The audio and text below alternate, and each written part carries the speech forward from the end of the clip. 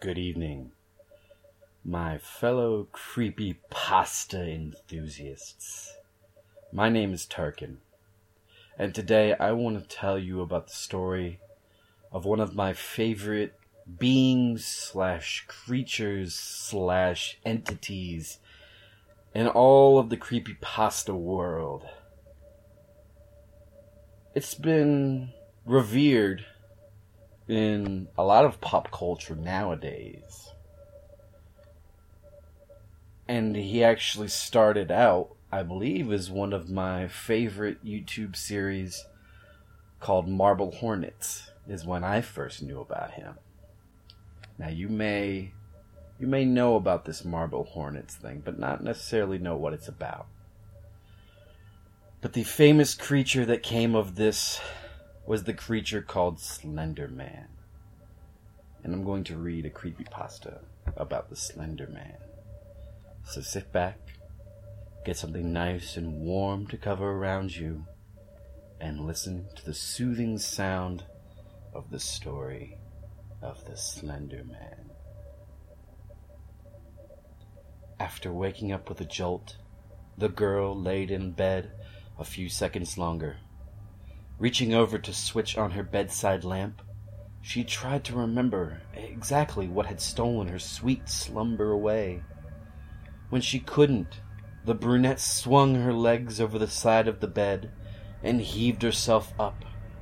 Checking the time on her phone, she snorted when she saw it was midnight, the witching hour. Knowing that sleep would only evade her, she left her bedroom for the kitchen, a good cup of coffee on her mind. As she passed by her front door, a chill spread like liquid fire down her spine. It's only winter, she told herself, focusing again on the coffee plan, measuring out scoops, water, and preparing her cup kept her occupied.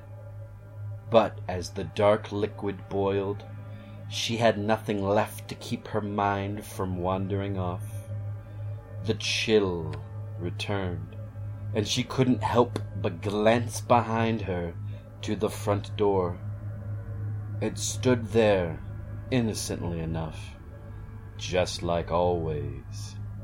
The deadbolt was still in place, and she could see nothing amiss with it. Turning back to her coffee, she did her best to forget about the feeling. With her cup in hand, she started back towards her bedroom. As she walked by the front door, she decided that a quick glance out of the peephole would help calm her restless mind. The chill worsened with each step she took towards the door and further away from the safety and warmth of her blankets. She pressed her empty hand against the cold metal door and took a deep breath before leading her eye to the peephole. At first, she could only see an inky blackness and somehow seemed to swirl in itself. When she blinked in surprise, the void melted away. She wished it hadn't. In its place, there stood what she could only guess was once a man. The limbs were long and inhumanely awkward, with bulky joints branching off into several arms, not unlike the branches of a tree. The creature was draped in a black suit, somehow making the thing more nightmarish to her. The icing on the proverbial cake, however, was what passed as the hellish thing's face. It was as though her mind blurred the ghastly visage to spare itself further shock and horror. She shoved herself away from the door with the hand still pressed against it, The scalding mug of coffee fell, the liquid burning her bare legs as she fell backwards and tried to crawl away from the door. She knew somehow that her mind had been playing tricks on her. As she crabbily walked away from the door, she watched as tendrils as black as the void she first saw snake around through the cracks. The girl was trapped between the instinct to flee and the gut feeling to not turn her back on the door. When the door jolted, the urge to flee overcame her, and she slipped in the burning liquid as she tried to make it back to her room. She knew deep down that she was trapping herself in a corner, but she had to get away from the door. The girl was halfway down the hallway when she heard the previously locked door creak open. She screamed and slipped into a wall, cracking her chin on and stunning her. After that, there was only blackness. Nicole, a warm male voice, snapped the woman out of her trance. As she turned around, she was met by one of her sister's doctors. She nodded, not sure if she should say anything, or even if she could find her voice. If she did have something to say, that morning, she had gotten an urgent phone call from the hospital, saying that her sister, Lindsay, was there.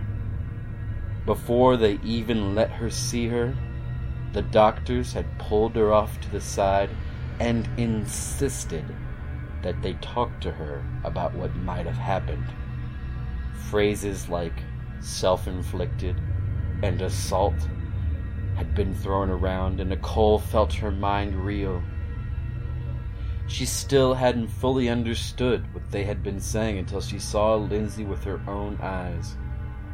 Her little sister had a bandage wrapped around her head, covering both of her ears as well as her eyes. They said it was to keep her now deadened eyes from drying out, and to try to keep the infection out of the wounds Lindsay had made to her ears.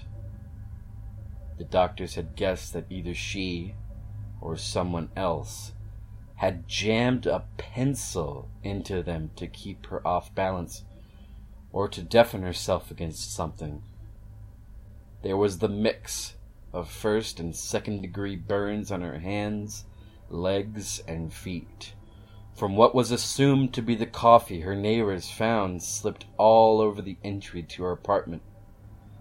As Nicole walked into her sister's hospital room the first time, she thought she had spied the silhouette of a man in the window. That she knew was impossible. Her sister's room was on the 3rd story of the hospital. Thank you, everyone. That was a fun little tale, wasn't it? Now, have a spooky, scary evening.